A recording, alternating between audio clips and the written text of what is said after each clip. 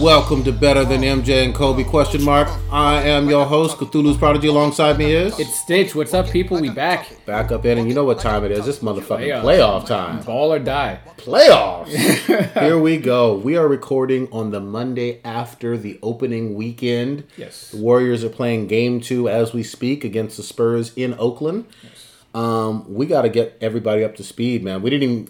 I apologize. We did not get a chance to put our picks in and our analysis prior to the beginning of the playoffs starting, but it's still very early on. Absolutely. So we got time. We going. Got time. We got started over in Cleveland.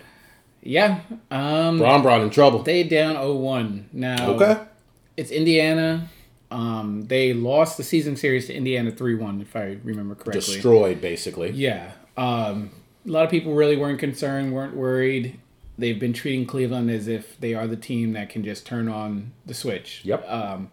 And I've had my issues with teams like this before. As being a Laker fan, I'm very familiar with teams sort of underperforming during the regular season, taking nights off, going through little losing stretches, and then turning it on in the playoffs. And it works a good bit of times, but there are times where it blows up in your face and you look embarrassed. Yes. Lakers, Detroit, example. Yep. The Warriors, could be argued, might have been doing a little bit of this towards the end part of the playoffs. They got blasted by Utah. Utah plays them tough, though. Sure. Was it Indiana also that beat them? Yeah, pretty a bad bunch of teams beat them up. Yeah, but everyone injuries just sort of, too. Yeah, injuries too. So there was a lot of things that played into it from both teams. You want to rest your people for the last playoff stretch. That's what you play for. You play to win the playoffs. Yep. And everything. It doesn't matter how you finish with the regular season.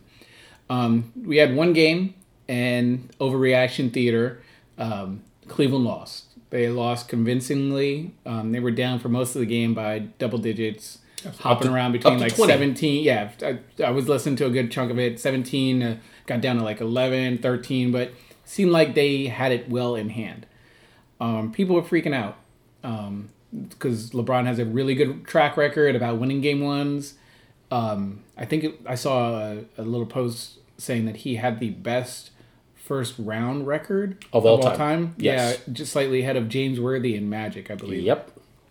So people are in slight panic mode because they were waiting for Cleveland to turn it on, hit the switch, and they flicked it up and down. There's no electricity going on.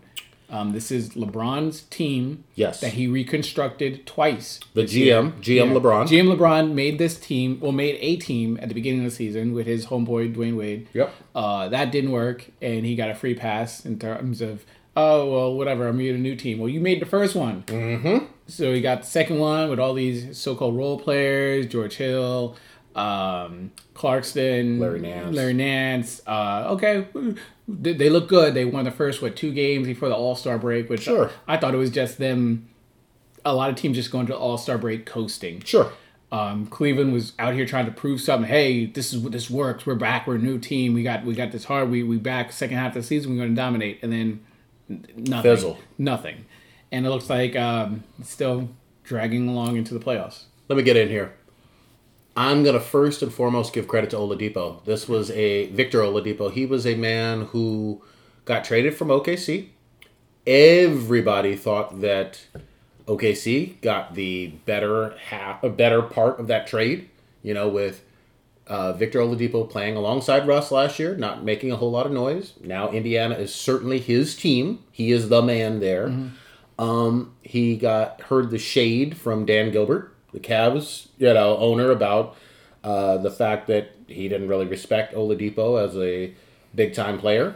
And truth be told, the league and most players outside, or most fans outside of Indiana, haven't really respected Oladipo. I think I saw Indiana had one national televised game this year. Nobody gave a shit about him. And nobody's watched Indiana, which I think adds to a lot of the reaction. Absolutely. That happened today. What happened was Oladipo was balling out of control. He controlled the game. It's his team.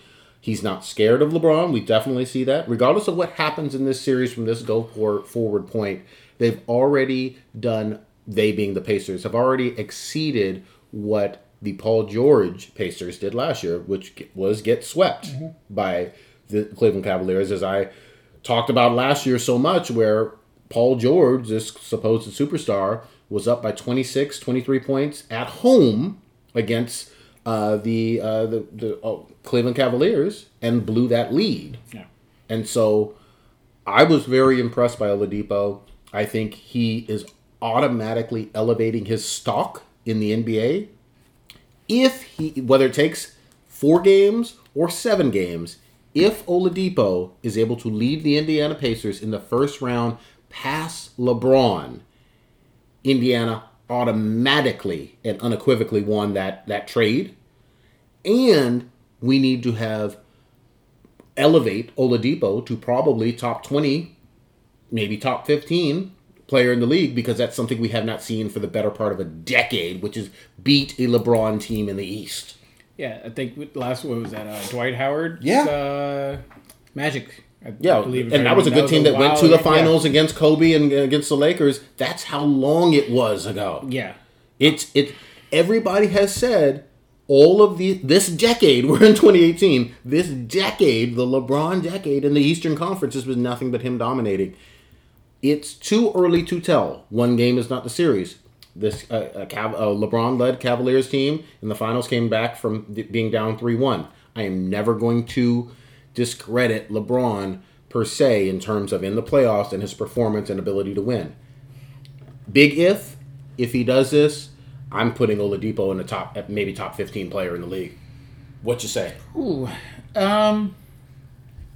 playoff is where the money is made for me. Yeah, is he? This is a contract. Is this? Do we know anything about his contract status? Is he?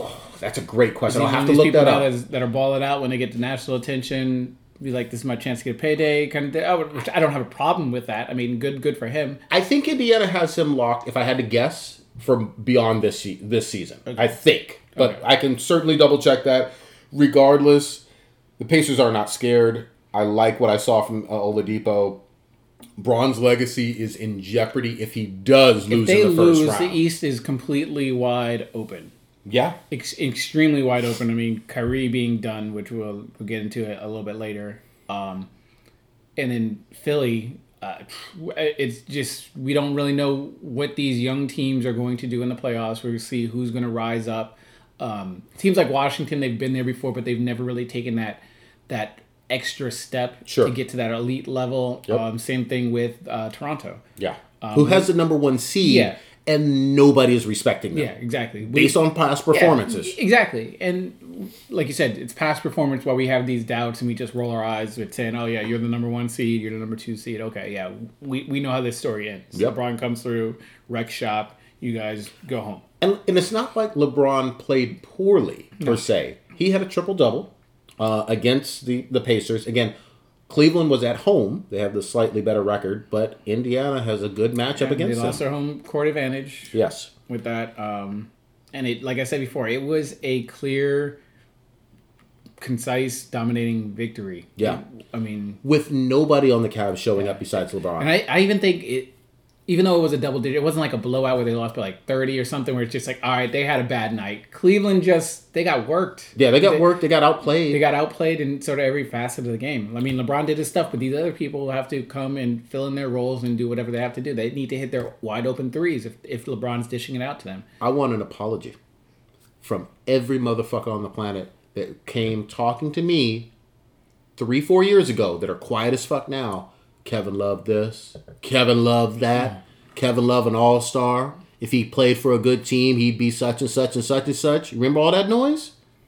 Kevin Love is an overhyped player that is nowhere near as good as we thought he was while he was in Minnesota.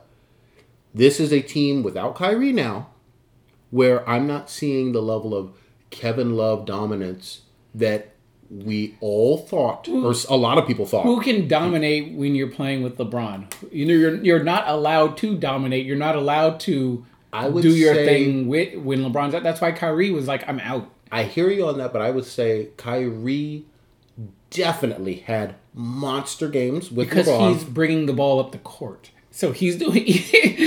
you can't take the ball physically from someone's hands, and that's why a lot of times people were calling Kyrie a space eater, Sure. just a shot clock killer. I'll go back even to the Miami days. I think that Wade certainly came through and still played extremely well and effectively, even on the years that he wasn't in. That was Wade's team. Yeah, this is true. It was Wade's team, Wade This is true. City. But there's no excuse for Love though. I mean, we've put out APBs for him. This is a team where, if he is so good, again, an all-star. He's been an all-star multiple times. Where have you seen it in the postseason? This falls on LeBron. Oh, LeBron, lion's share. LeBron Lion's made share. this team. LeBron begged for Love to come back. Lion's share LeBron. When it was supposed to be Love's pretty much out 1 foot out the door. They're Sure. getting rid of him. LeBron was the one flying across country. Who's the second to best LA. player on the Cavs, though? Who's the second best player? Well, it's Love. Okay. But yeah, All I'm saying is your second best player on this team that everybody knows makes big time money. He's got to show up in the playoffs. If you're the second best player on a team that's been to the 3 straight finals. It's different. You can't, like I said, you can't force the ball into your own hands. Look at Oklahoma City. Are we questioning if Carmelo is a legit star?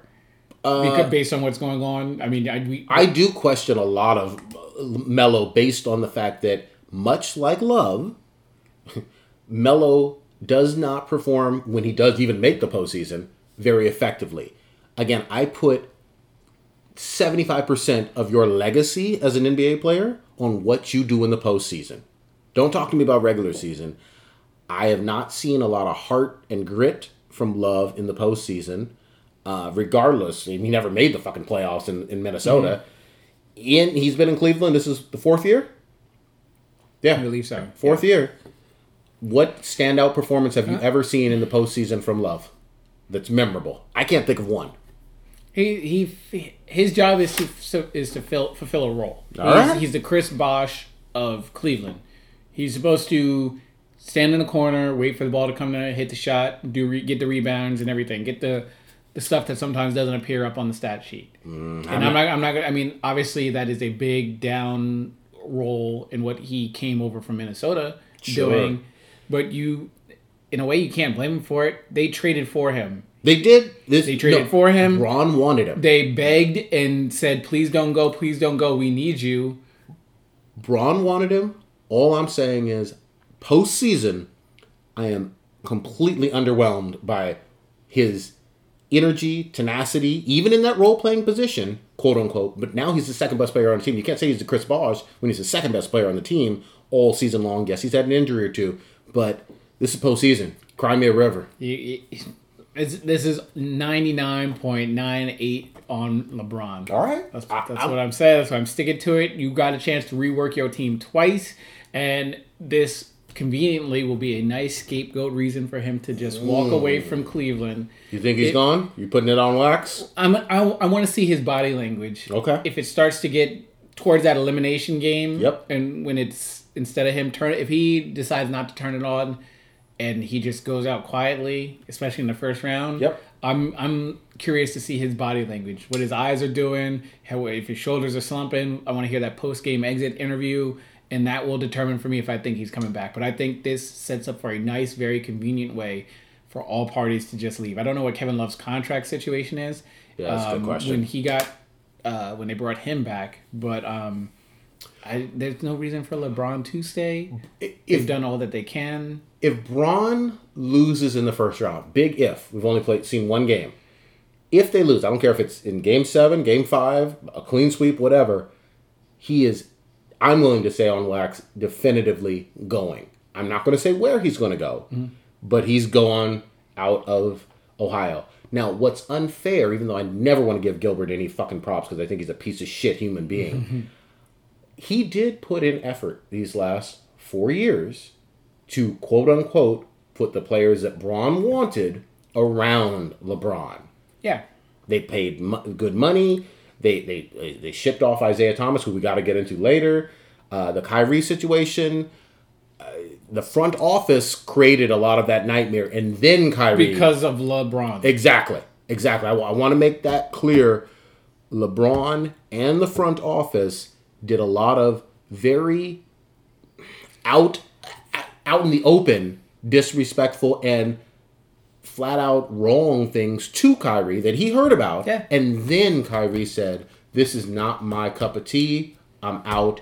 Demanded a trade. And then they, for all, I don't know what reason, they traded him to Boston, which was already a great team. Yeah. And just made that team even better. But injury gods didn't have it in the cards for the Celtics this year. Yeah. So since pretty much Kyrie's season is done, Sure. how do we go back to how we talked about on the very first podcast of the season about how Kyrie's season, is this a successful season for Kyrie? Is this to be determined? Because essentially he's gone, Hayward's gone. They got the number 2, 3 seed? Yeah, 2 seed. 2 seed. Not to cut you off, but I feel like this was a very successful and a surprisingly successful season. Remember, they started off on that ridiculous best record in the league for the first 20, 30 games. Injuries happen. They had 2 injuries to their all-stars. And at the same time, they're still playing tough in the playoffs. This is a well-coached machine. Next player up, they also had Marcus Smart with an injury too. So Boston's been injured all year long. Literally ever since game 1 with Hayward. But yet still earned a 2 seed in the East. That's very impressive. Yeah. No shade to Kyrie whatsoever. I think Boston has one of the brightest futures in the entire league, definitely in the Eastern Conference. Yeah. So I think Boston won that trade no matter what you say. Actually, let's switch it up just a little bit because we're going to go back and forth. We're definitely coming back to basketball because it is certainly playoff season. Your boy Yeezy. Oh boy. What? You cannot escape. Actually, it's still with basketball, kind of, but a little bit with gossip bullshit. Tristan Thompson is out here getting caught cheating with random thoughts. It's all over the world, all over the internet. Cheating on a Kardashian. Yeezy wants to fight him. Is this a distraction for Cleveland, or what is this mess? It shouldn't be a distraction. I think these whole so-called distraction things are very sort of cliche. There aren't really too many things that I think become a distraction in terms of your workplace. Not even a Kardashian. I don't think so. Like, we both have professional jobs.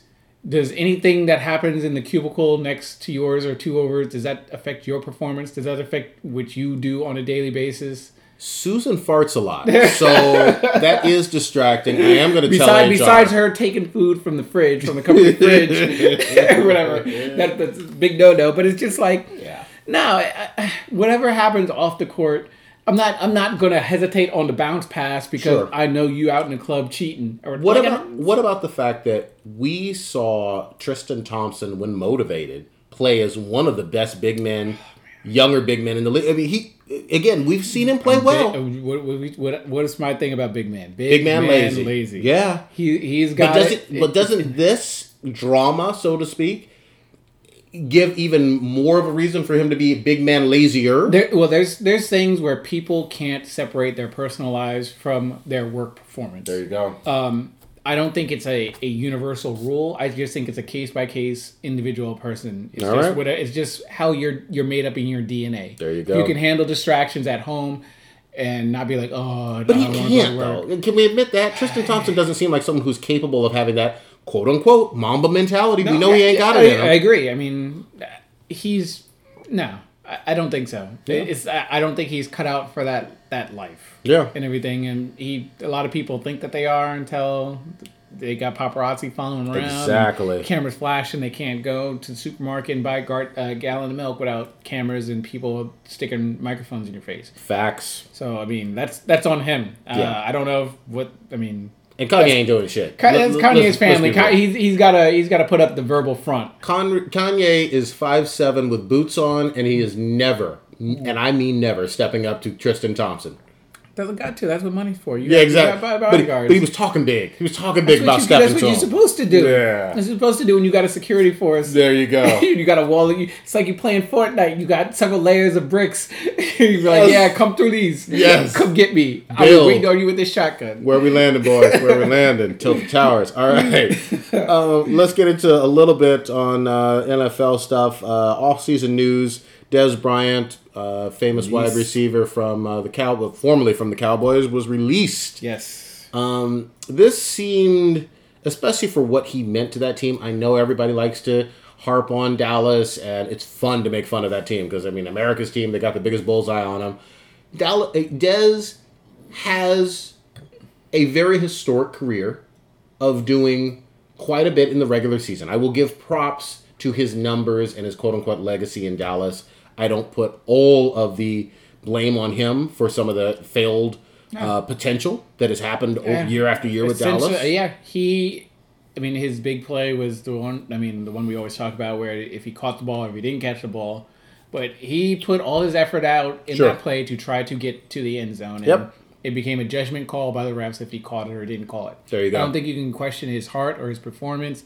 Sometimes maybe he did a couple knuckleheaded things. He's a wide receiver. Who doesn't? That's what they're supposed to do. But he is, I think, the all-time leader in touchdowns. He passed Irving. There you go. So it's like, and he was wearing his number. So he came into that organization with nothing but respect for the Cowboys, for their lore, their history, that community, and he was all about being a Dallas Cowboy.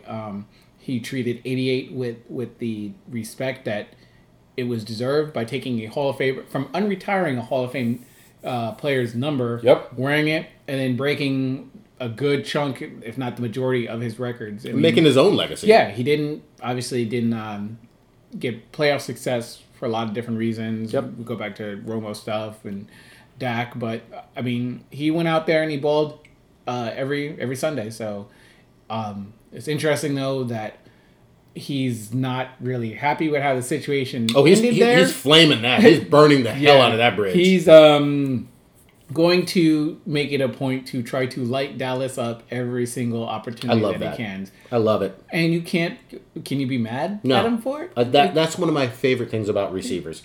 When receivers go to new teams and they get to play their former team, and they're just like, give me the damn ball. I want to show out. Much more than quarterbacks, more than running backs, more than any defensive player. When you're able to do that as a receiver, it's just the greatest thing in the world. Yeah. So, they take it very, very personal. Yeah. We don't know where he'll land because that hasn't been determined yet. Certainly his production, if we're being honest, was down this past year. So maybe he's in the twilight of his career. We don't know. Yeah. Maybe this is going to be the fuel that ignites him to have another couple of all-pro seasons.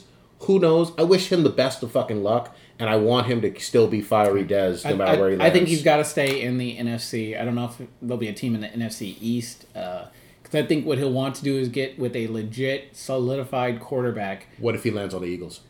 Well, that's where it gets a little bit confusing. Because Wentz was great during the first 2/3 of the season. Sure. And he got injured, and now we don't know if he'll be there for opening day and everything. So that's should be back.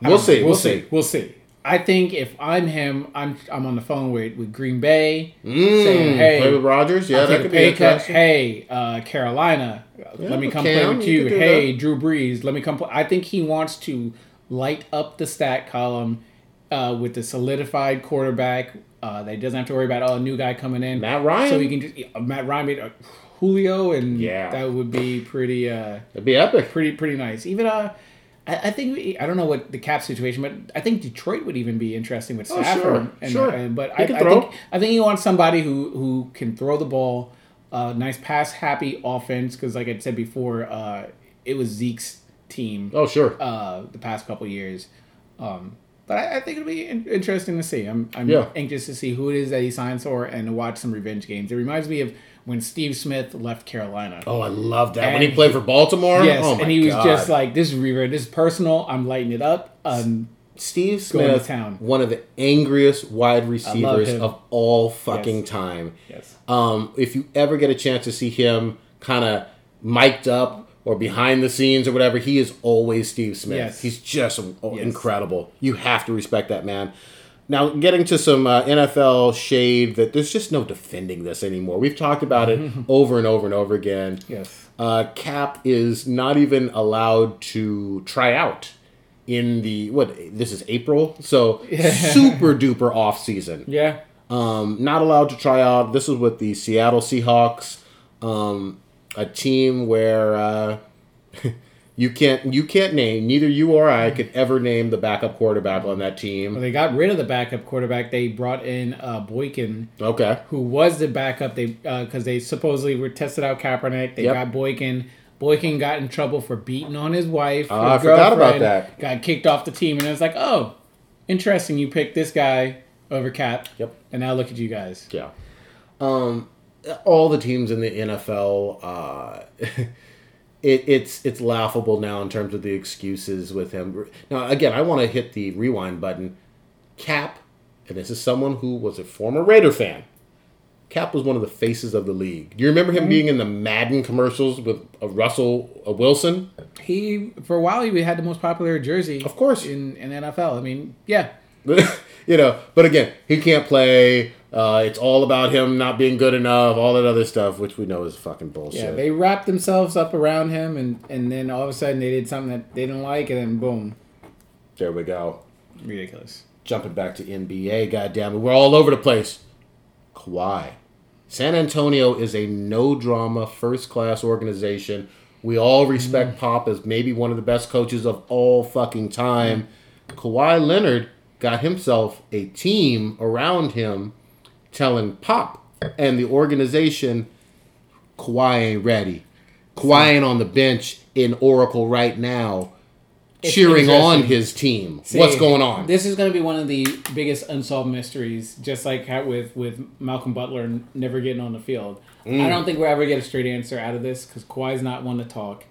Pop isn't one that's going to... He's hinting, though. Pop is hinting a lot. You're not going to force Pop into saying something or accidentally slipping and revealing something he doesn't want to come out there. And then also, like I said before, San Antonio media isn't the market. That they don't. New York, they don't. They don't have those reporting sharks that will force a player or get down and have the sources to know what's really going on. They're all scared of Pop too. They're all scared of getting blackballed and out. You can't come. You're the sports reporter for the San Antonio Times or whatever the hell the newspaper is out there. Yeah. All right, your press credentials are taken away. Bye. You can go cover the AA affiliate or whatever because there ain't no professional sports there. It's only so the Spurs. You have to kiss the ass of. You got to kiss the ring of the major professional team. Sure. It's not like how it is in New York. Sure. New York, they will come at you. Chicago they will too. Ask you the tough questions. They will say you need to be fired, and then show up at the press conference and ask you questions to your face. Yes. They won't do that in San Antonio. No one's crossing Pop. I don't think we'll ever find out there. And Kawhi's not about that drama. But I'm curious to find out what's going on. See, and I hear you. You're right, technically, in terms of we will never know.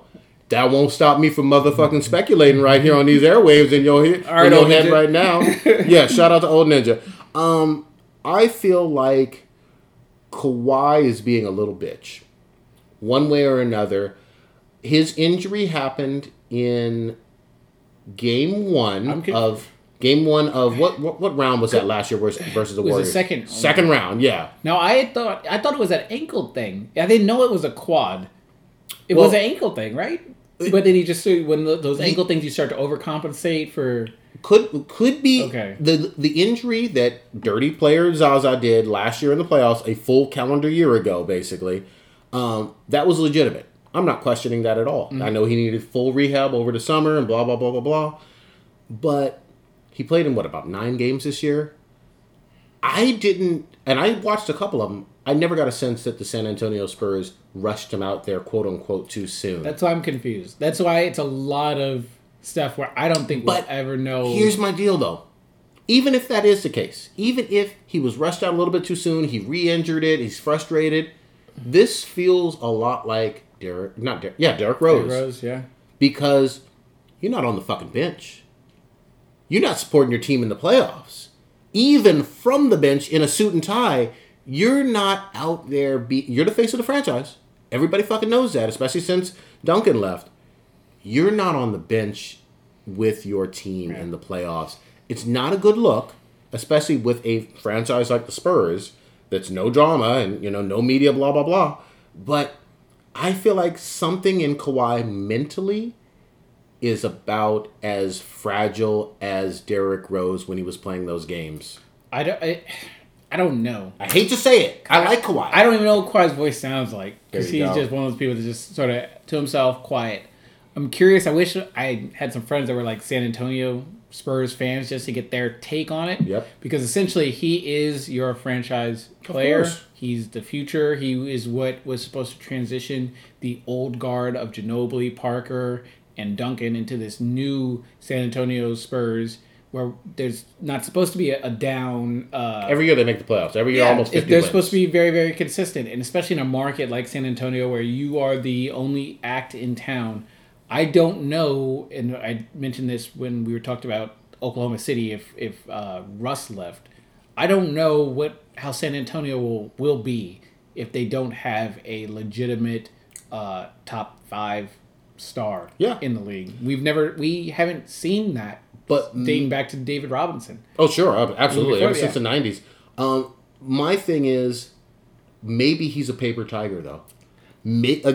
This smells like the duck of Derrick Rose, former MVP, former best player in the league, and this is, I mean, I'm no doctor. This is a muscle, right? This is just quad muscle stuff. Like with Rose, it was ligaments, and I know there's ligaments are crazy. I'm not talking about the injuries though. I get you on the science of sports medicine and which part of the body. Mm-hmm. I totally hear you on all that. I'm not talking about that. I'm talking about his mentality.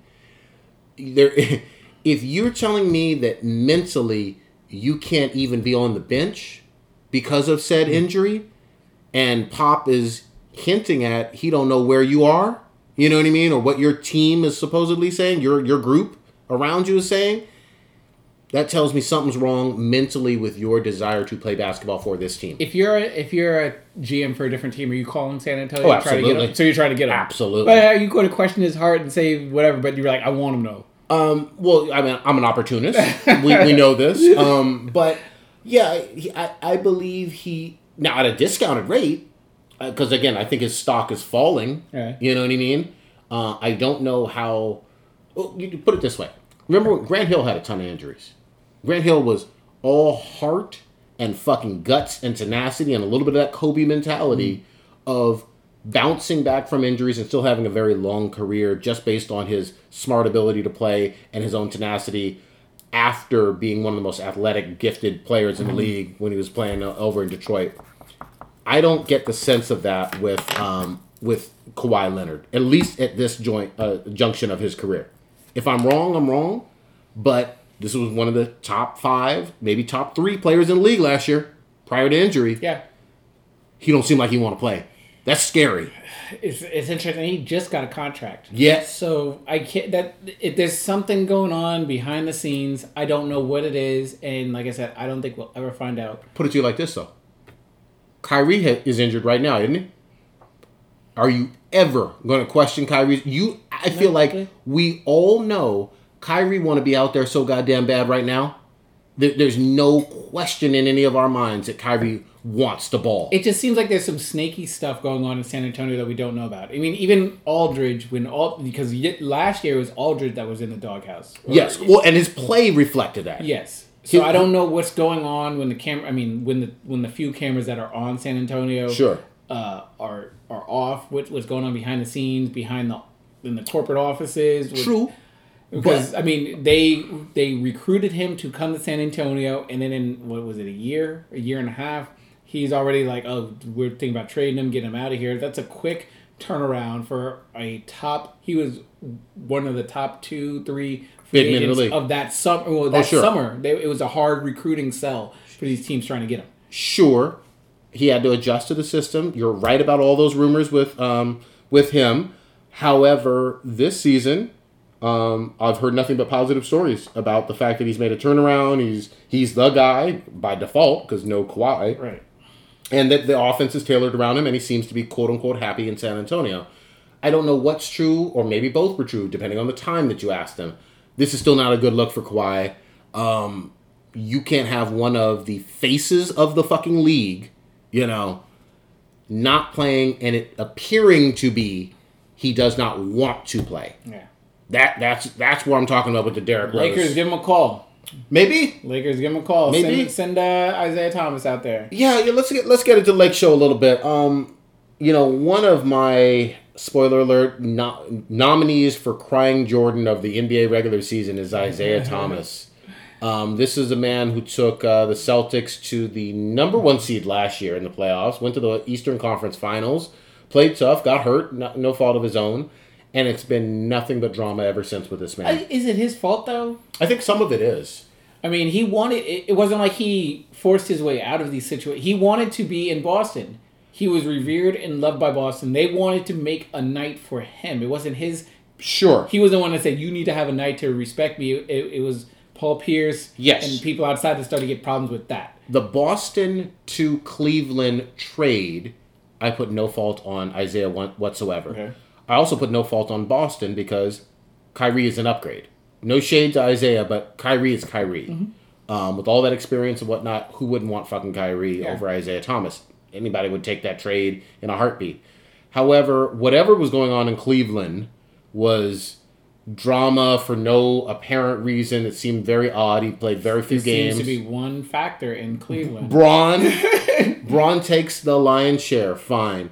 Again, whatever was happening in LA, it's hard to tell because LA had another tough year, and you got the circus of Lonzo. You have whatever was going on with Luke Walton, and Isaiah was only there for a quarter of the year. Well, the Lakers improved this year, which is I keep my expectations tempered. They improved. They had some good victories against I watched them beat Houston. Sure. I watched them beat OKC. All right. So on certain nights they get their act together. They play together as a team. They've shown they can beat teams, which is fine with me. That's fine. Work on consistency. That's what you need to do as a young team that's working together. It's not like they're going out there getting blasted by 30 points a night and they just look completely lost. And the West is tough. The West is very, very tough. So I'm completely fine with that. You don't want him, Isaiah, as a Laker fan. There's no way in shit you want him on your team, quote unquote. It's a step backwards in terms of you can't have Lonzo and Isaiah on the court at the same time. Exactly. You can't really trade Lonzo because he's 1 year into the league. We don't know what he's going to be. He's shown signs of being able to handle the point guard role. Sure. He's had rookie struggles, which is expected. I'm not his father where I'm expecting him to be better than Steph Curry or any of this crazy stuff like that. I expect him to play good certain nights, work on his shooting, which obviously is a little bit of a struggle for him, but to just facilitate and get the other players involved. Lakers ended up gutting a good chunk of their roster by sending Clarkson out to and Larry Nance out to Cleveland. And Ingram was injured a lot. Yeah, so, and then this offseason we'll see if they're able to get that big star name where Lonzo that's the guy that needs to get the ball, feed the ball to him. Yeah, I'll believe it when I see it with that. Magic, who I love as a person. I'm not so convinced with him from a GM standpoint, being able to sell LA to a quote-unquote a big star. I feel like it's a tough place to play, as Kobe has let the world know for the past 20 years. Not everybody can just come to LA. Nope. Given all that legacy, given all that media attention, and if you can't handle that, you aren't built for that life. You aren't about that mentality. It's the hardest basketball city to play in. I'll say it's harder than New York. Yeah, there you go. New York ain't one shit. Yeah, that's true. In my lifetime. That's true. Boston, they're more forgiving, if you're honest. I think Boston is lesser. Boston is not they're not the top. It's a Red Sox are the team in Boston. Yeah, LA. True. It's the Lakers. Even though the Dodgers are a premier team. It pains me to say this, but I'll put it on wax. All of Southern California, and with the exception of the last 4 years for the Warriors, all of the West Coast is Laker territory. Yeah. I'm willing to say that, even though it pains me. If we're all being honest, not to say that the Warriors haven't had diehard fans for years and years and years, but primarily there's been nothing but Lakers fans from San Diego all the way up to Seattle, and all the way out to Vegas and shit. It's some unrealistic expectations, more so than any other market, I would say, in basketball. Yeah. Even though they got the same titles as the Celtics. One less. I'm sorry, yeah, one less. They don't have that whole recent stretch of domination like the Lakers have. Sure. And at the same time, I feel like, yes, they improved, but they have a long way to go to even get to that 8th seed, in the West. But the West isn't going to cut you any breaks. Yeah, and we're spending way too much time on a team that ain't in the playoffs, goddammit. Let's get to I did want to, before we jump off basketball, now if we're going to jump off basketball, but Hall of Fame stuff. Yeah. Your thoughts on Grant Hill being a Hall of Famer? What's your thoughts on that? Just blind without the numbers in front of me. I like the concept of Grant Hill. I know he put up monster numbers in his years in Detroit prior to injury, like those first 4 or 5 years. Literally one of the best players in the league. From the very jump, like when he came into the league, he was one of the best players. Injuries cut him short a lot. I think if you look at the longevity of his career, he had a lot of impact. It's tough for basketball because I think basketball, you have Tracy McGrady, who's a Hall of Famer, who literally never won a playoff series. Grant Hill had an impact that was class personified and just all around playing well, rebounds, assists, points, and he would just go after you. I'm going to say he's on the bubble for my personal vote. It would depend on who was in his class. He may get in depending on class. I'm almost willing to say yes, but he's on the bubble. What do you say? I don't think he should have went in. I root for Duke. I like Duke in college basketball. I just think the longevity thing is why I would not give him the nod. Okay. Nothing, but I do think that him just being a good person Sure. played for it, him being on TV and being a commentator, I think you sort of have to massage those voters once your Nice guy. career is done. I mean, I saw a couple stats comparing his career with Chris Webber's. While Grant Hill was more dominant than Webber for that short time period, Webber had much more longevity. And Webber played deeper in the playoffs with the Kings. He dominated. Yes. So, I mean, Webber's still waiting for his call. I don't think Grant Hill should at least make him wait for a little bit. Him and Jason Kidd, ironically, both came in the same co-rookies of the year. Co-rookies of the year. I believe they were drafted 1 and 3. Because Big Dog Glenn Robinson was, I think, 2. He used to ball out of control. Yeah, he did. I'll never forget. Real quickly, when Glenn Robinson got drafted, this is ironic now, 20 years later and shit, he had nothing but question marks on his weaknesses for the NBA game. Nothing but question marks. I'd never seen that graphic before. Yeah, he's a beast. Big Dog was a beast. But I just think maybe make him wait a little bit. I'm not one of those people to just say, "Oh, just make him wait to make him wait." But I just don't think he was in the same class as Kidd for sure. Kidd was one of my favorite point guards of all time to watch. Not I won't say call him the best. Yeah. He was just one of my favorites to watch. All right, I love it. Let me just say this too. When it comes to point guards, we got maybe the best era of all time going on right fucking now. We have Steph. We have Harden, who has played point, in recent years quite a bit. And we got Russ playing it, not to mention CP3. I'd have to look at more of I'd have to analyze some stuff because thinking about like Gary Payton, Tim Hardaway. Here's my argument Kenny against Anderson, Rod Strickland. Steph has 2 MVPs. Russ has 1. Harden about to get 1. These are point guards winning MVP of the league. Definitively, and even though it's a MVP of the regular season, is a political popularity contest. That is a caveat. There's different game. It was big man oriented back in the day. It was the point guards bring the ball up and they hand it to Ewing, let him do his post work. They toss it into David Robinson, let him do his post work. Forward, let him do some post work, and then he just facilitates the fast break. I'm absolutely down with that. However, my big caveat is Magic's big 6'9" ass, I know, won an MVP. I mean, we can't say that no point guards in the big man era won MVPs. I agree. But, I mean, I think about people like Iverson, how he was dominating. Yeah, he won an MVP too. Even Penny, Stockton. I disagree on that. I would have to, even though this question sort of just came up off the cuff, I still think the point guard play and just the names was a little bit stronger. Ooh, okay. I think we're just in a little bit prisoner of the moment, just in terms of seeing these overly athletic point guards. Well, speaking of overly athletic, I think there's no fucking question in the world, at least my opinion here. Actually, no, this is definitive. This is everybody's. It should be everybody's opinion, goddammit. Russell Westbrook is the most athletic point guard we've seen in NBA history. One of the best guards from an athletic standpoint that we've ever seen. He has done the absolute impossible 2 years in a row. Now, last year he won MVP. People argue could have gone to Harden, last year. Maybe could have gone to LeBron. That's neither here nor there.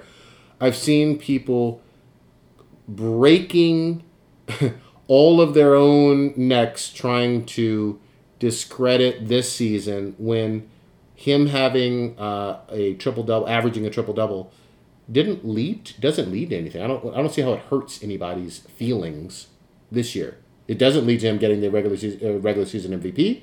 It doesn't. It's not even an award. You know what I mean? It's not a trophy of any sort. It's just a stat line. Why are people having a problem with this? Mainly because OKC didn't dominate as much as they should have. Oh, you think based on the team then, huh? Based on what they were putting out there on paper, OKC should have been the number 2 seed. They should have been better than Houston this year. James at the beginning of the season, if you go rewind the tape, James said I want to say high 50s, mid 50 win. Best team in the West. That's not the Warriors, is what he said.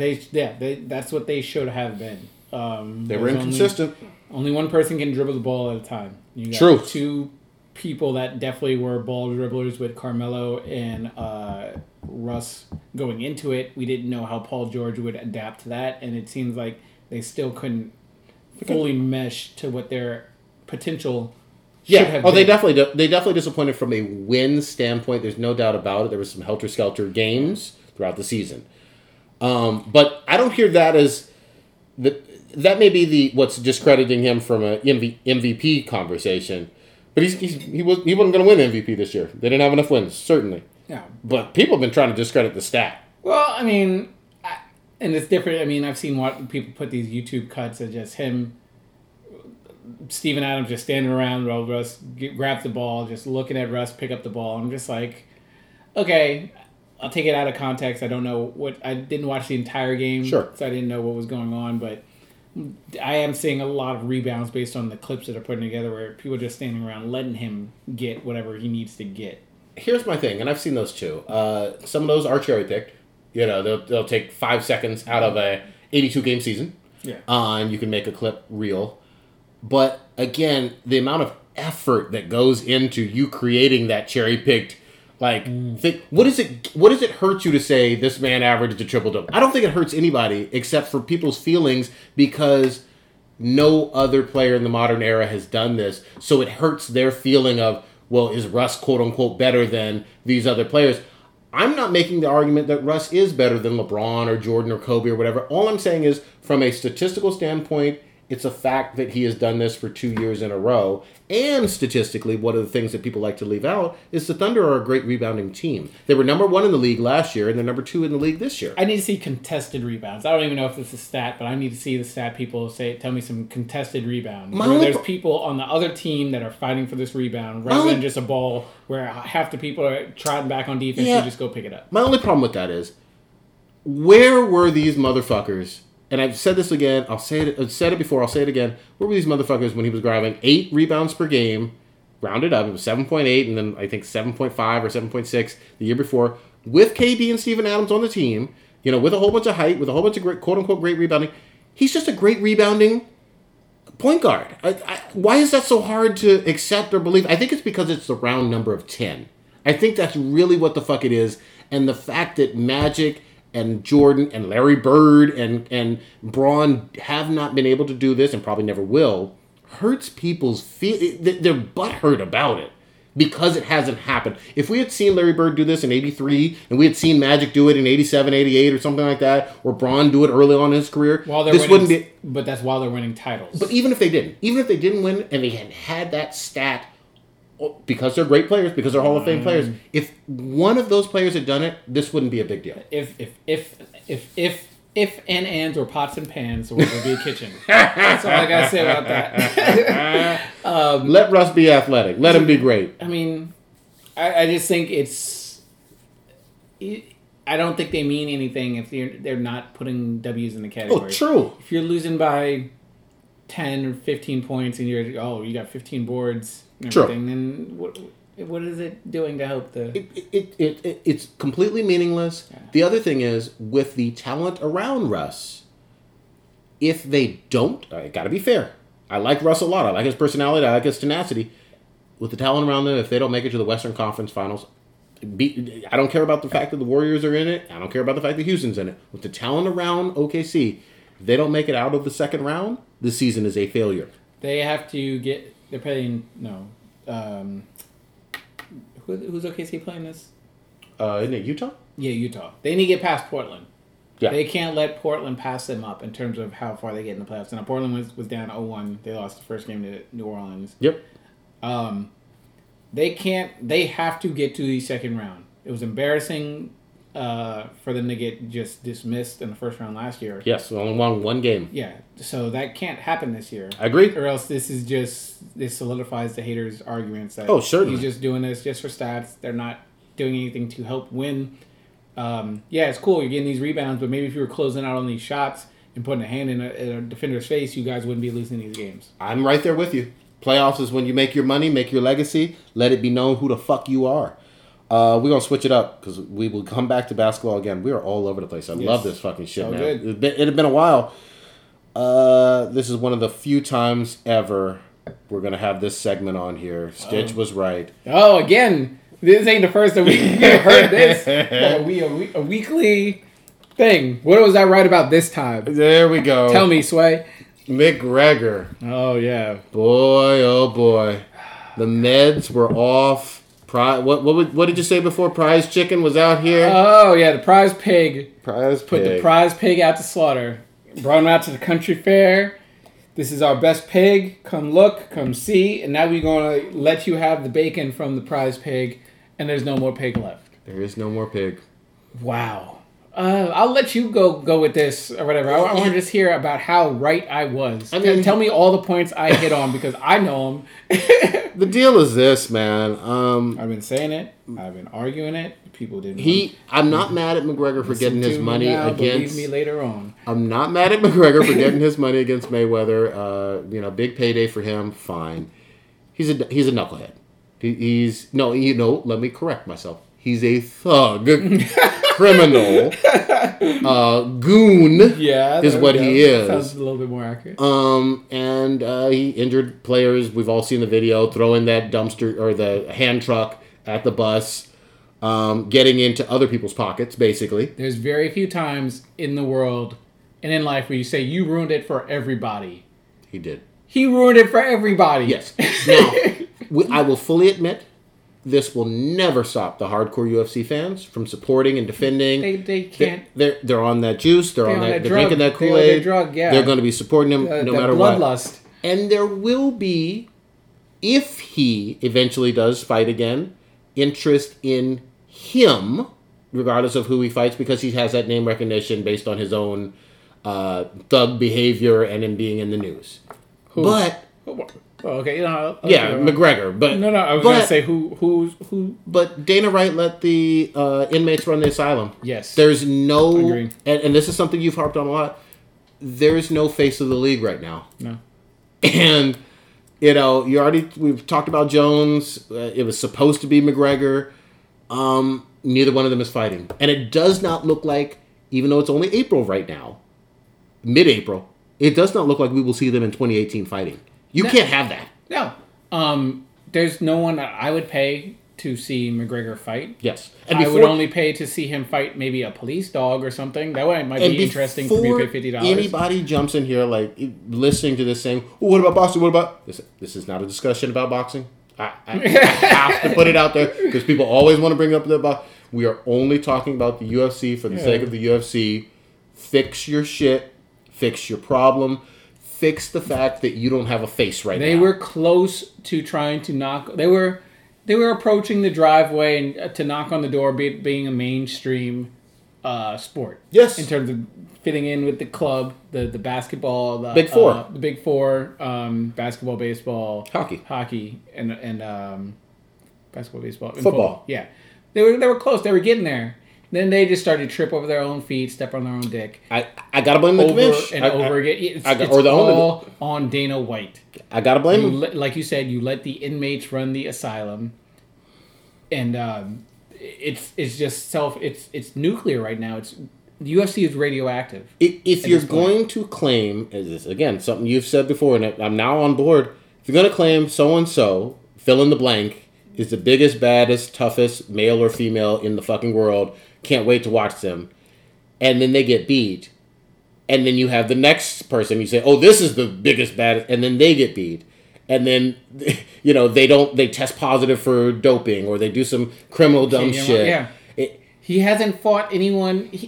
Was it 2016? Something like that. 2016, your top dog has not fought somebody in his own sport to defend his title. And there's no end in sight. No. That's the thing, too. And then you don't know who... Like, they're gonna window dress some fucking pig in lipstick and be like, this is the newest guy that you need Nobody to see. Cares about them. He's going to take out McGregor. He's 4-0. Yeah. He's defeated all 4 of his opponents with knockouts. It's like, save me that. You're not getting $50 of my money. You were able to trick and scam some people earlier by thinking that this dude that was going to be able to take a professional Hall of Fame boxer. That knockout power. Puncher's chance. You had a 40-year-old man pound hamburger spaghetti meat out of McGregor. Yep. And now you're gonna try to sell him as the face of the league and well, here's the other thing too. McGregor. The reason why I said you gave him all this money now. But the reason why I say the thug goon stuff is because even with all the money, he's on some dumb shit for the sake of dumb shit. He's got no the money reason. Doesn't give him professionalism, doesn't give him class, doesn't give him respectability. He's famous, but he still doesn't know how to fucking act. You know what I mean? And it makes because he's the face of the sport, it makes the entire league look like it's just that goonish or that you promoted him with all this notoriety and power of saying this is our guy, this is our head prize chicken, and smart move or whatever in terms of the economics of it, where these UFC fighters aren't getting paid dog shit for what they should be getting. Sure. And he's only making $2 million a fight, $2 million whatever, $1.5 million a fight. And I don't want to hear what about boxing, but no. Then he jumps into then they do this whole, they get suckered into stepping in the world of boxing, getting murdered. And you give your loose cannon, now he's got unlimited deep pockets now, because he got 20 million or something off that I think more north of that. Some ridiculous amount. So what lesson does he have to learn about paying a $20,000 bail thing? Yeah. That means you can't control this guy. You couldn't control him beforehand. Now you sure as hell can't control him, because it's like Mario when he touches a star. His invincibility. I love it. He's invincible now. You can't do anything to him. He runs the UFC, if you like it or not. And Dana White created this Frankenstein. And I just got to piggyback. The media is so fearful of ever calling anybody with non-black or brown skin the thug or goon word. It's laughable to me. He's throwing dollies at buses, getting walked out, and everyone's just like, "Oh, that's awesome! That's hilarious!" No. Assault's not a cool thing. No. Felony assault. It's not cool. Jesus Christ! But he got on a plane to do this. That's the other thing too. He flew like 7 hours. The UFC wanted this. Oh yeah, they didn't know that this was going to happen. This always happens at every damn UFC show off, weigh in. But this wasn't even his. I could understand. I could understand drama with the stare down or whatever. I like that. Do you not have a security team? Can I walk into a UFC event and just make it to the stage? Yeah. No. Yeah. They let this happen. Yep. Dana White's a liar if he's pretending like, oh well, we didn't want McGregor to come and act. He might not have known that he was going to go Tasmanian Devil on this whole thing. Yep. But you let him get to that event, you let him clear your security, and you let him get into the position where he can approach the bus when he wasn't on the card with cameras there. Yeah, this is true. You set this up, you just couldn't control it, and now you ruined an entire UFC event because your hubris thought that you could control this man that you now all of a sudden doesn't need your money. Do better. Doesn't need your checks. Do better, Dana. Get good, Dana White. Get good. God damn, I love it. We do not talk a whole lot about hockey on this podcast, but the NHL playoffs are on and popping. I actually watched some games. I watched 2 fucking games. I am a fair weather, ain't shit ass San Jose Sharks fan who just now realized that they got some black player on there that looks like Drake that is like wooing people into hockey. Well, are you familiar with this guy? His name is Evander Kane. Well, they had the other dude that was, I think it was number 40. I forget the other guy's name. They had another black dude that was on the team. But was he scoring though? Yeah, he was a good dude. I can't think of his name. But yeah, that's how memorable he was. I don't really follow hockey in depth. Evander Kane is the Drake of hockey. They traded for him from Buffalo. Yes, from Look Buffalo. At that. He's scoring. He's playing well. I know how the Sharks end the season. We know this story. This is why I'm fair weather with you.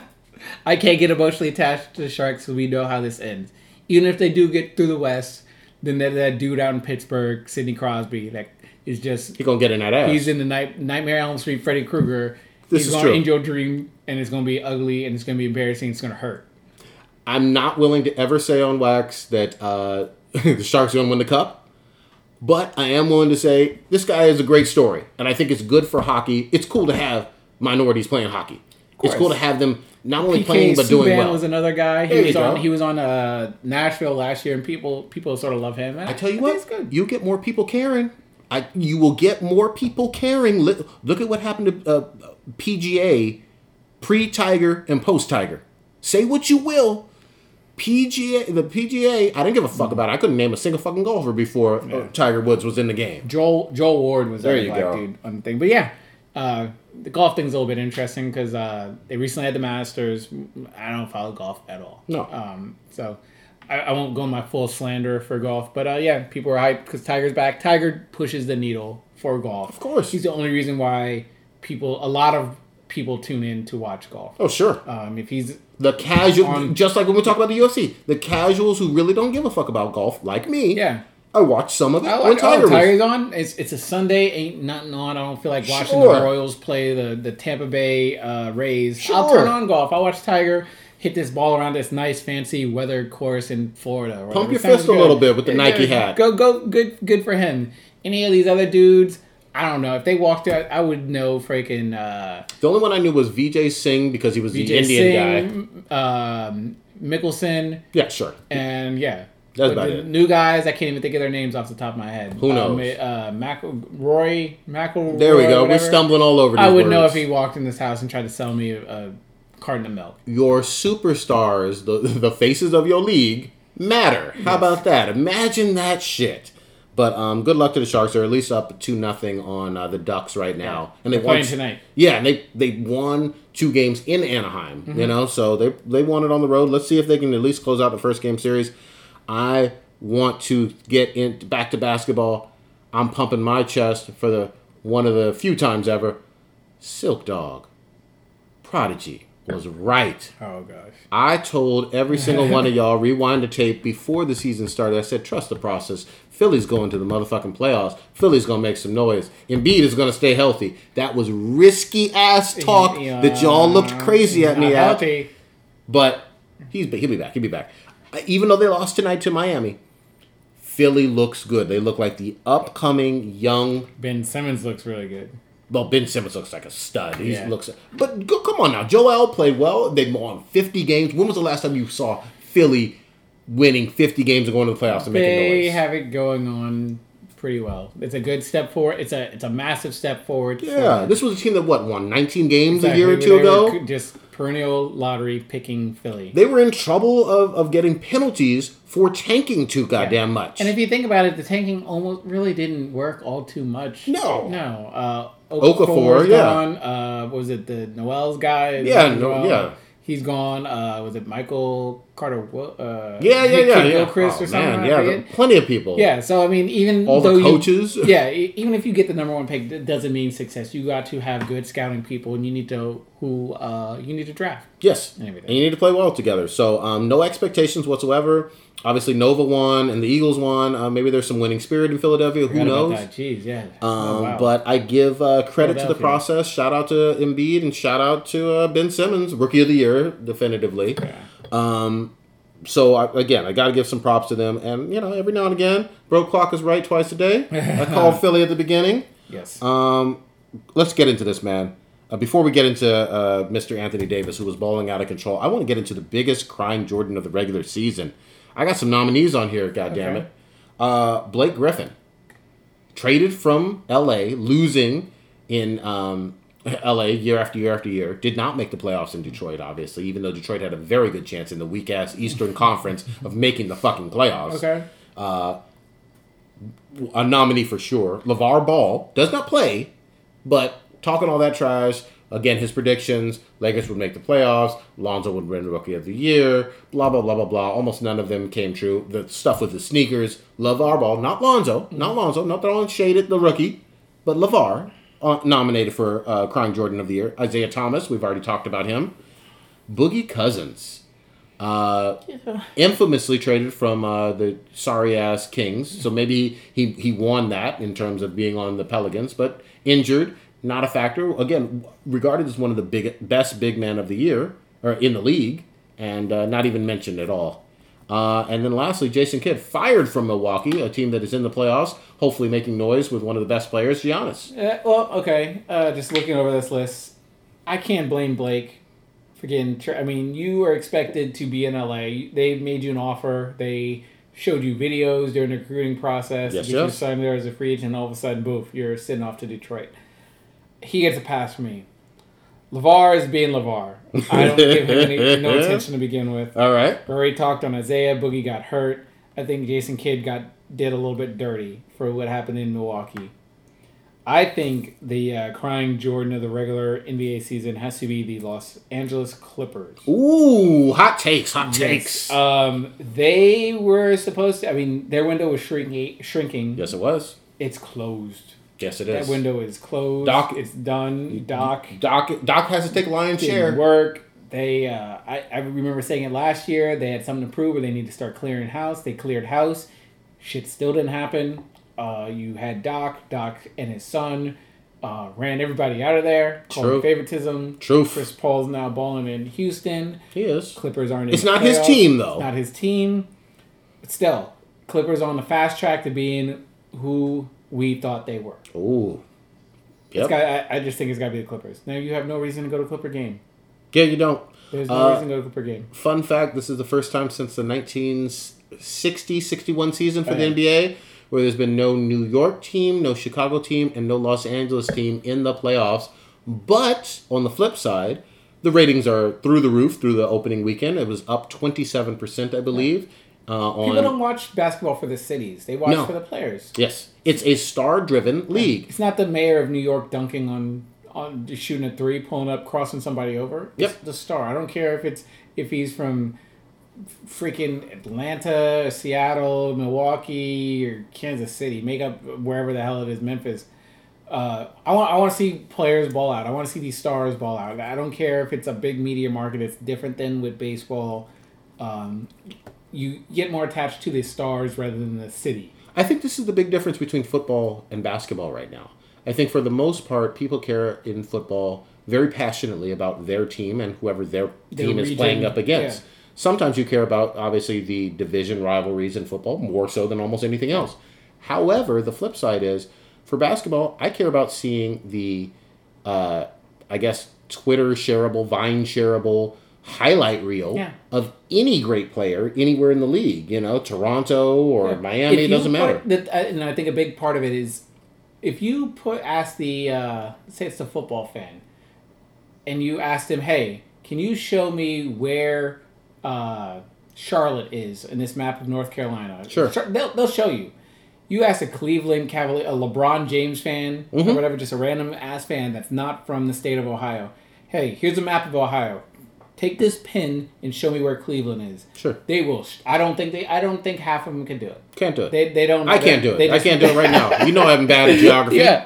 They are attached to the stars. They don't care about the region. They don't care about anything having to do with it. They just are LeBron fans. They're just fans of the actual player. Yeah. Where in baseball, football, it's a regional thing. Your team sucks. They're not hopping fan bases. My Niners were trash the past couple of years. Yep. I still was like, oh, they suck. Whatever. I'm still a Niner fan. It is what it is. Yep. I'm not jumping boats saying no. I'm an Odell Beckham fan. Yeah, exactly. Wherever Odell goes, that's who I'm rooting for. Never happens for football. Yeah. It doesn't work like that. I'm also going to give credit too. I mean, this is a league that is growing in popularity worldwide, exported from America, obviously. Black ass league.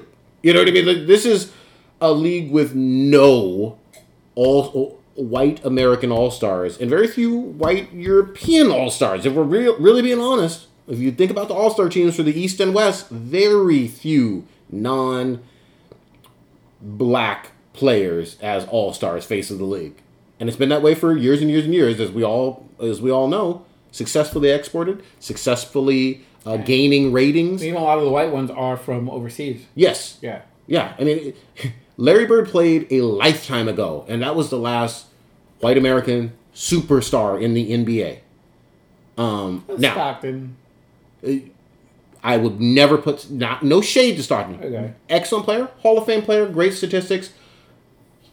I would say the number one on that team for when you needed a bucket for Utah was Karl Malone. Yeah, of course, yeah. And Stockton was one of the greatest, quote unquote, Scottie Pippens to Karl Malone that you never have. Larry Bird was not the Pippen to anybody.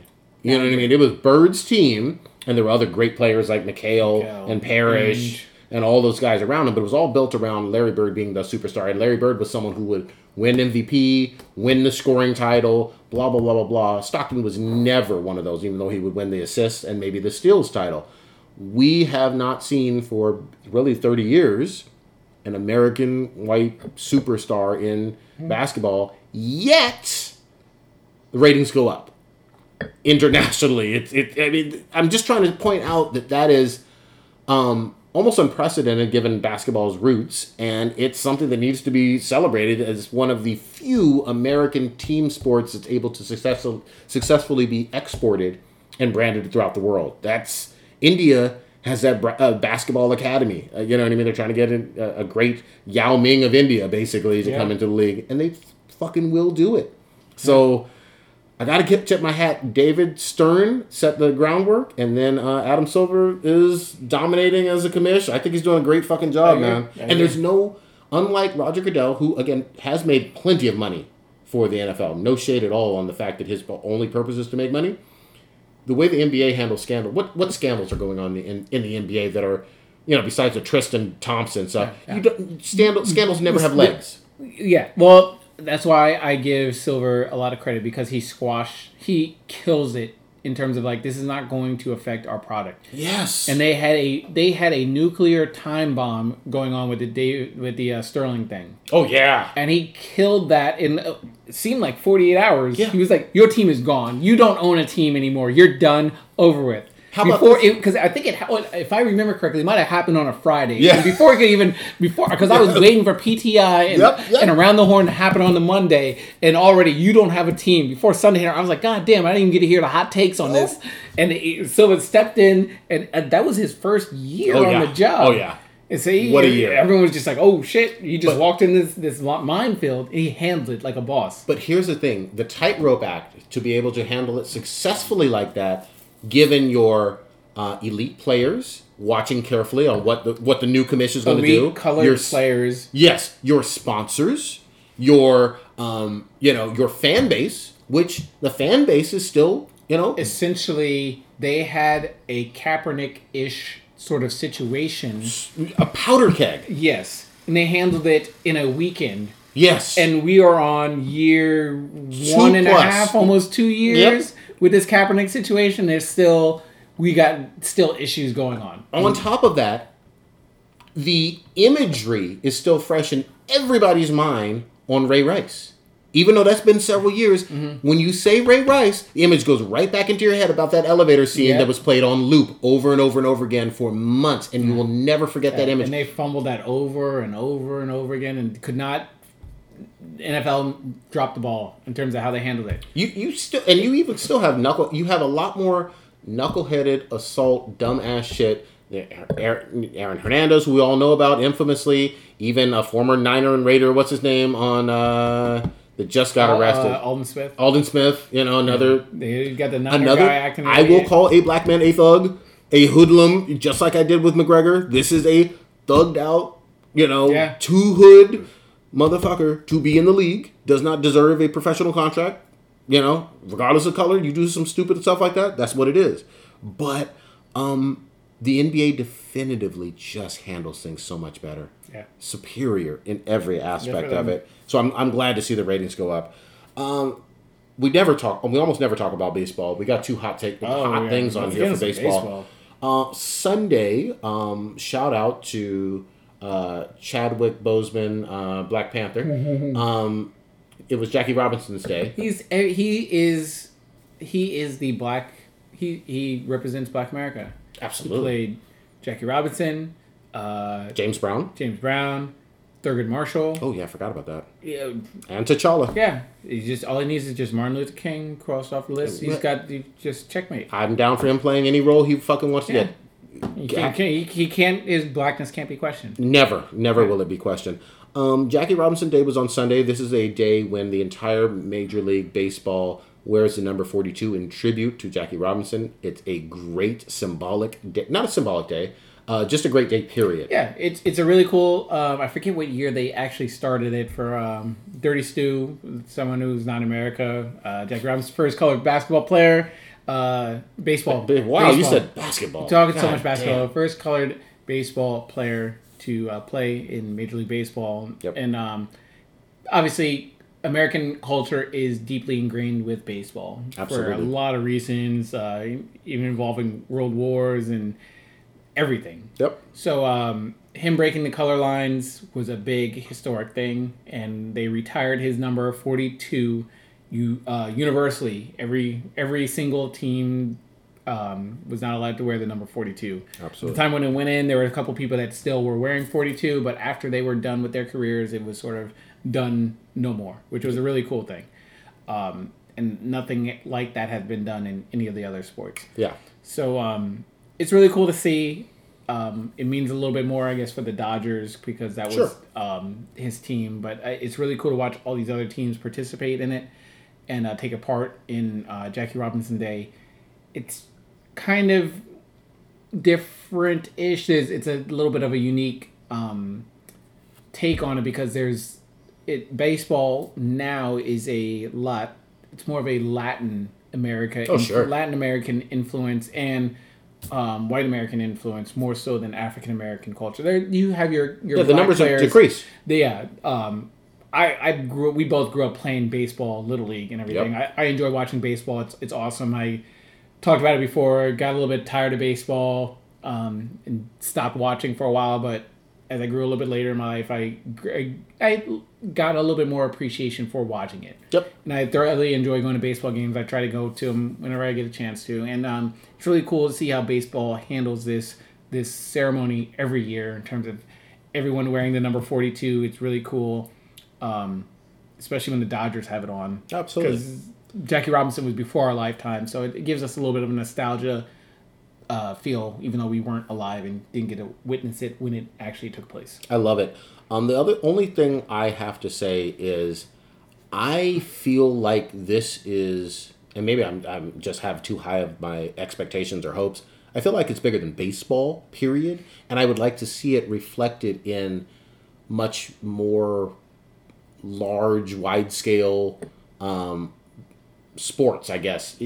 I feel like Jackie Robinson Day should be recognized outside of even just Major League Baseball. I feel like even the NBA should have every playoff game, if playoffs are on, or the NHL too.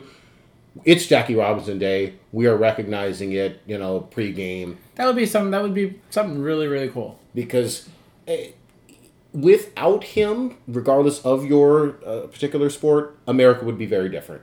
And you just kind of have to recognize when you have a transcendent figure that meant so much to the world, do what he did.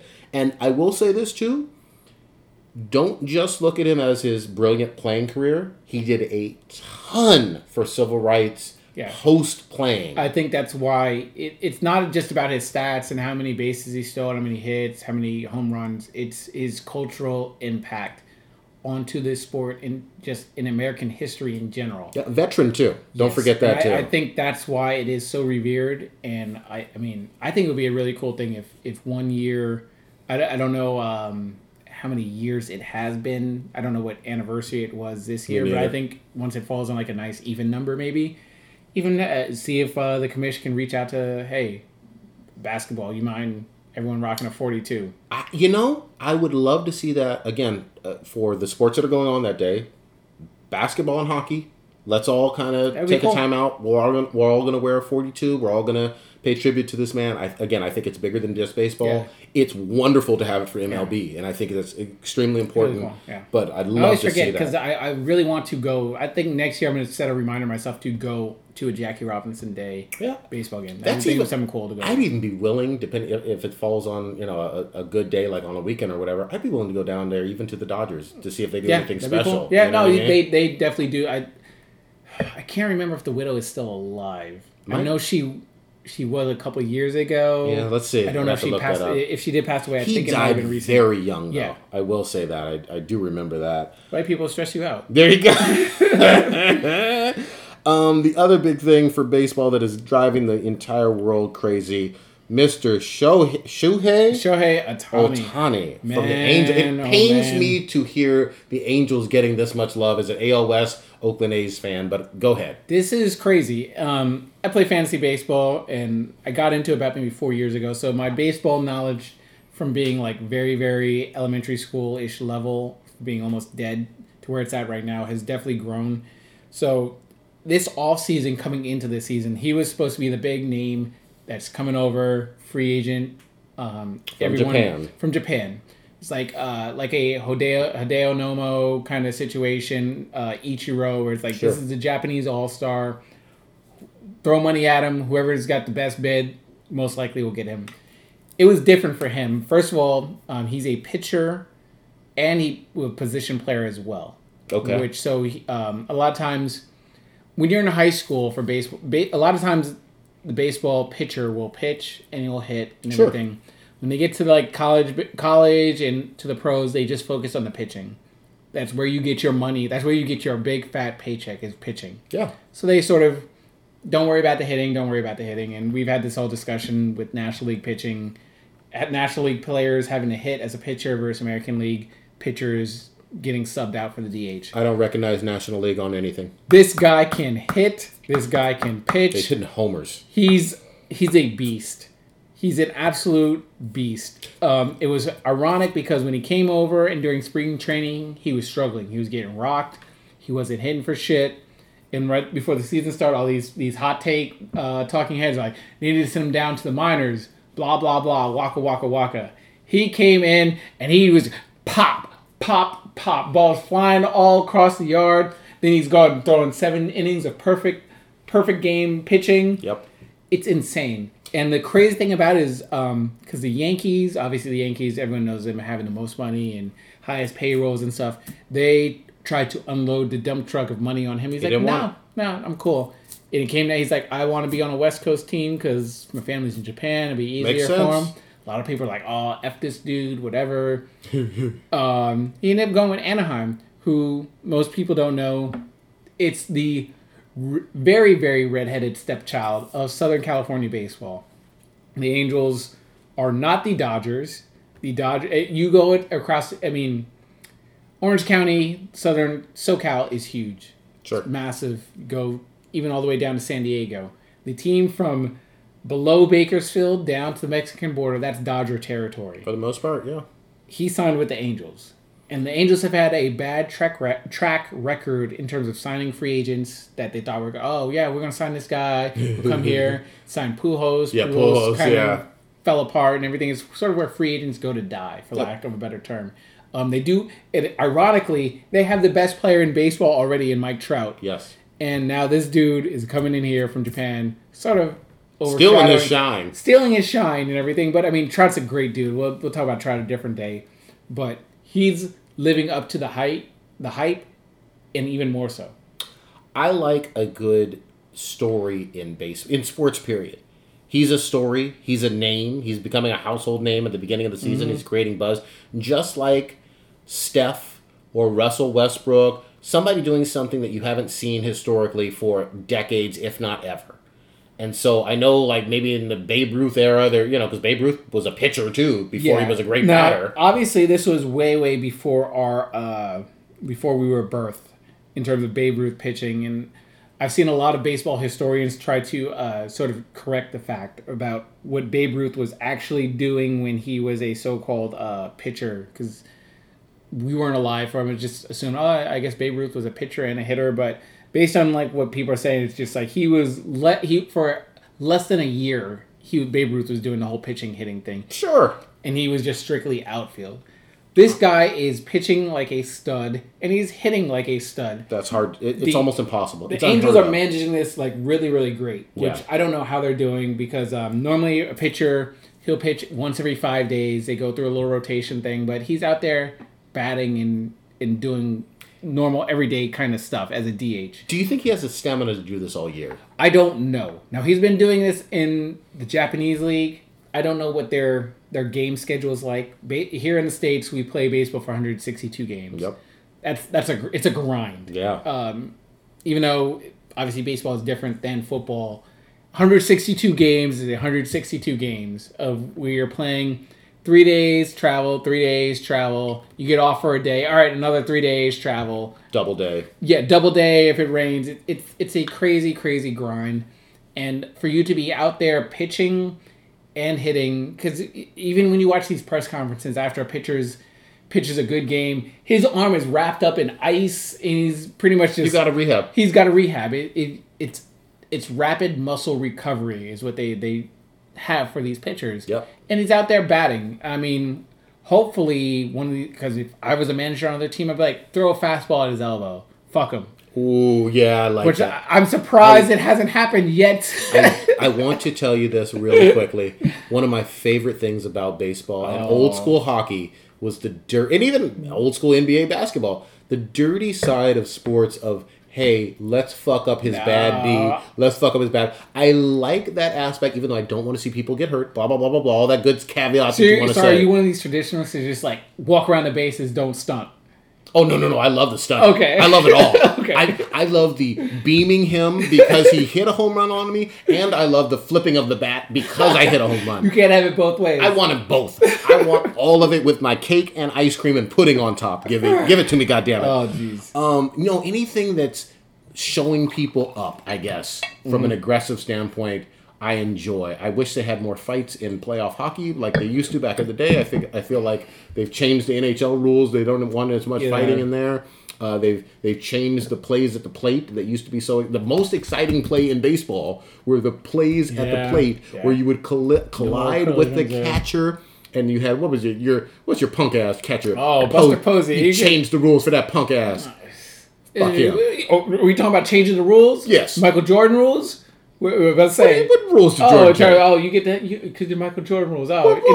Someone touched you when you're shooting, that's a foul because we respect your greatness. Jordan got through all of Chuck Daly and Boston and all of a sudden. We are not talking about Jordan. We are talking about the fact. Or they're not the Jordan rules. Is this the first time you ever heard this terminology, Jordan rules? The Jordan rules were unofficial. And they were by Detroit to try to beat him up, which I like. I appreciated them pushing him like that. All I'm saying is... We got Tom Brady rule. Yeah, I don't like that either. Oh, okay. I just want to make sure. I'm just see where you the Posey pick rule, and choose your battles. I do pick and choose. Posey rule bothers me. Best play in baseball. They took it out. God damn it. Fuck them. Holy shit. We gotta wrap this up. We do not. Neither one of us respects Toronto as the number one seed in the East, but hopefully they can make some noise. Yeah. I like seeing Drake on the sidelines doing fun stuff. As fun long as LeBron stuff. gets out. All right. I don't care who gets there. No LeBron. No LeBron in the No in the LeBron. East. That's all I care about. And if Steph Curry wins this title, he needs to chill because he can't touch Kobe. There we go. I need my Kobe agenda. Hot takes. Harden will win the regular season MVP, that award is meaningless. Let me repeat, meaningless. I hope you hear me, Professor. If they do not win the chip this year. Pressure is on Houston. They have the best record in the league. Pressure is on Harden, who has not performed in the playoffs pretty much ever in his fucking career. If it is D'Antoni and Harden need to figure it out. They're playing well right now, first round. Minnesota's a cupcake of a team to play against. Yeah. If they do not win it all the way this season, they suspect as fuck. Yeah. I don't know what Steph we will get back in the second round. I don't know if it'll be 80% Steph, 98% Steph, 50% Steph. Because they're scheduled to play the winner of what? Portland, New Orleans? I think Portland, New Orleans, Okay. yeah. So the pressure's on Harden more so than even Russ. But Russ has a lot of pressure on him with OKC. They have to show and prove. Certainly Houston has to show and prove. Mm-hmm. But most importantly, I want to see Oladipo stunt on them hoes over in Ohio. I need to see Indiana take it. And I'm going to give all kinds of props. Oladipo is going to get some serious shine. You know what I mean? Good for him. There's nothing wrong with that. Good for him. God damn it. I think we wrapped it up, didn't we? Oh, yeah. We covered a lot of stuff. Next episode... Hopefully the Warriors will still be in the playoffs. It doesn't look like that won't happen. But a lot of people have been talking about this whole Durant attitude that he's had this year. So I think we'll touch on that. But I think it's just part about him being the alpha. We called him Alpha last year. We were the only podcast in the world talking about he's the alpha. Mm-hmm. Who the alpha? Durant the alpha. Exactly. So yeah. So you got any questions? You want to get our hot takes on anything? You know where to hit us up. Hit us up at I'm on Twitter as Hey It's Stitch, HeyItStitch on the Twitter. And I'm at Cthulhu's Prodigy. You will see some hentai. You will see some Futanari on there. There will also be plenty of playoff His basketball. Twitter handle is NC17. Yes. Do not get fooled. Yes. You don't want to open that up at work. Yes, indeed. So we will talk to you guys later as the playoffs progress. Mamba out. Fortnite.